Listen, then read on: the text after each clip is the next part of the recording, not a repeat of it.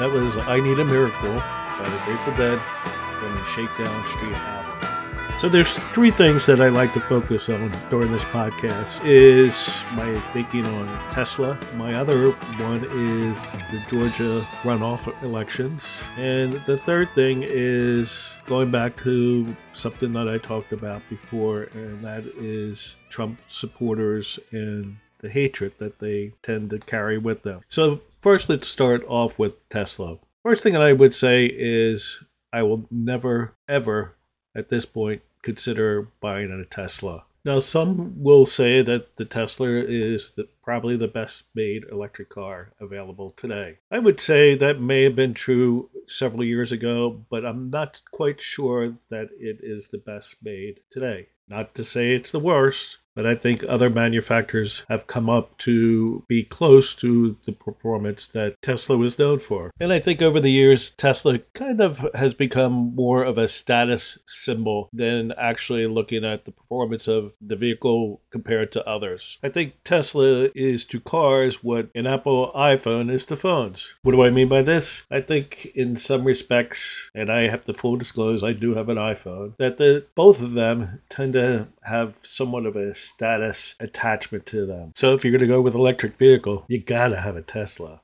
And if you want a mobile phone, you just gotta have an Apple phone. So why am I down on Tesla? 2 words. Elon Musk. I think with Musk's recent purchase of Twitter, he really has a platform to truly show who he is as a person. And let me say, it's not pretty. What he's done to workers at Twitter and what he said on Twitter shows what an arrogant bastard he is. But besides his arrogance, let's look at how Tesla is set up as a company and its production of cars. By 2016, Tesla was the only U.S. automaker to not be represented by a union. In June of this year, a CNBC report found that Tesla paid Mike Worldwide to monitor a Tesla employee Facebook group and to conduct research on Tesla union organizers on social media from 2017 to 2018. Mike Worldwide monitored discussions on social networks alleging unfair labor practices at Tesla and monitored discussions on a sexual harassment lawsuit. Former and current Tesla employees told CNBC that they believe the company continues to monitor its workers on social media. So when you think about it, and particularly the press that you've seen about how Elon Musk treated workers at Twitter once he became owner of Twitter, it's no surprise that you see the same thing regarding his treatment of workers at his Tesla plants. And this isn't even going into some of the support that he has for these right-wing fascists that he's allowed back on Twitter. So with this all being said, there is no way in the world that I would ever consider purchasing a Tesla. And for those that would say, oh, you probably never will buy an EUV at this time anyway. Full disclosure, bought one this summer. It was a Chevy Bolt EUV made by union workers. And I'd like to give a shout out to those at Starbucks, Apple, and Google who are attempting to unionize now. Back in September of 2020, I did a podcast talking about these so-called new age, high-tech, and social media companies in the way that they exploit workers.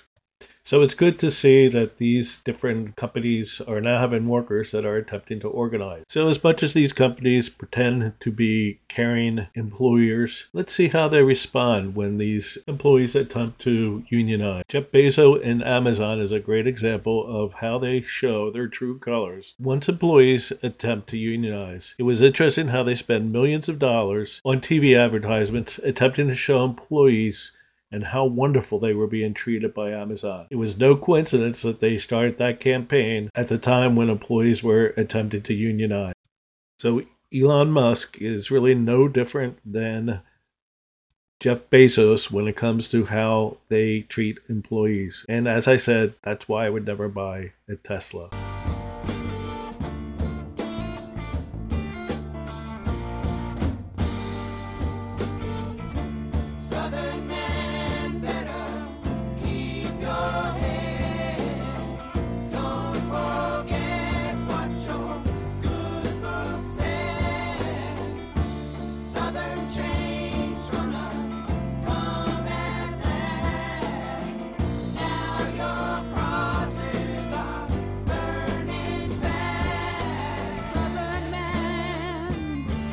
Moving on to the Georgia runoff elections, I was really happy to see that Raphael Warnock was able to win re-election.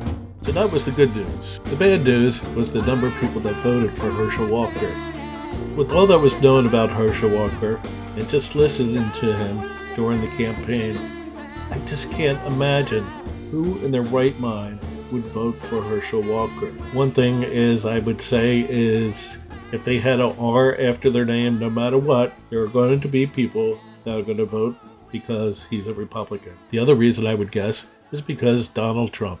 I won't even get into his discussion about vampires and werewolves during his campaigning because that's pretty well known, or bad air from China, or a number of other crazy things he talked about. His made-up jobs, his abusive behavior, his treatment of women, neglecting or not even acknowledging his own children. If I put all these things aside and just look at what would I expect from him as a senator, and if it wasn't for his abusive behavior in the past, I'd almost feel sorry for him. What really pisses me off is how the Republican Party used this man. They had to know he was unfit to run as a senator, and yet there they were propping him up. It didn't matter how foolish he looked. All they were concerned about is two things. Hoping with an R after his name would help him get elected in Georgia, and by having him as a candidate would show that the Republicans aren't racist. I would highly recommend that you read in The Atlantic the article Herschel Walker is an American Tragedy by Carolyn Randall Williams. As she states in the article, I'll ask again, what does it mean to be a black man in the South working a white-owned field? I don't particularly care that Herschel Walker doesn't seem to know he's being used. I care that America let it get this far, that this country has been wildly careless with black bodies, black stories, black truths. I care that I'm watching the news every day with the foot of bigotry on my back and the noose of regression tightening around my throat. Whoever wins today, Walker's candidacy is an American tragedy.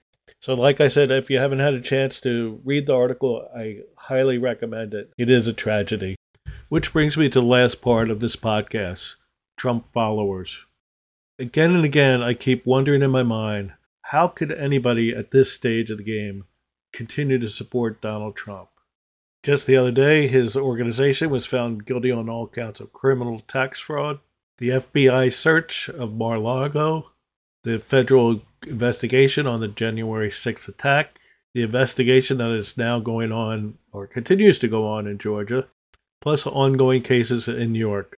And of course, he'll explain all these as being witch hunts. But besides all these criminal investigations into him, let's just take a look about who he has invited to Mar-a-Lago for dinner. You are known by the company you keep, and judging from his company, you can tell what type of person he is, which is basically a racist, fascist bigot. Oh yeah, and a loser. That's right, a big loser. Based on the number of candidates that he supported during the midterms who lost, and lost decisively. Donald Trump, you're a loser. And the people that continue to support him and his cause, I have to say, the glue that holds them together is one, they're feeling like they've been mistreated and the world owes them something. And more importantly, their racist attitudes. Those are the two ingredients that bind them together and will continue to bind them together. And I'm not sure that will change. The one hopeful side was in the past midterm elections, where the supposed big red wave turned into a big red whimper. Well, I woke up this morning feeling round from my shoes. You could tell about that I had them old walking blues. Woke up this morning feeling round from my shoes.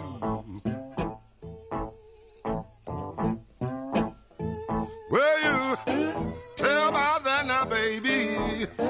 Yeah, man, I had the walking blues.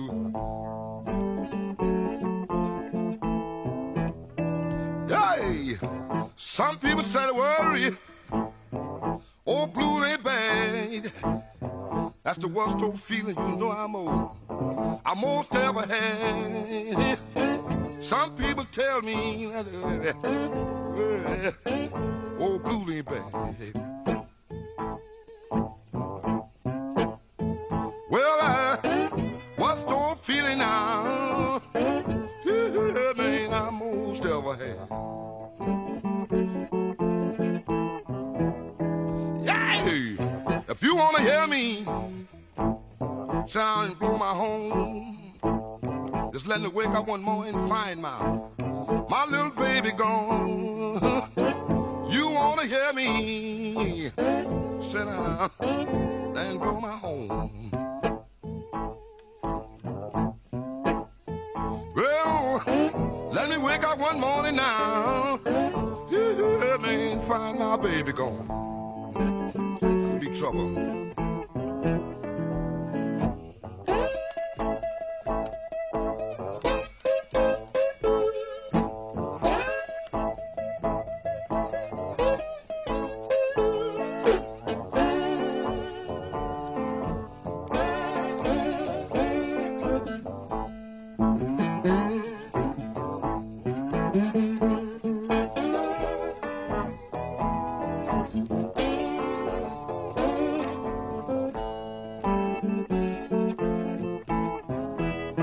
Yay! Goodbye, baby, I ain't got no more to say. You know, like I've been telling you, you're gonna need my help. Goodbye, goodbye. I ain't got no more to say. I'll leave you. Well, just like I've been telling you now, yeah, man, you're gonna need my help.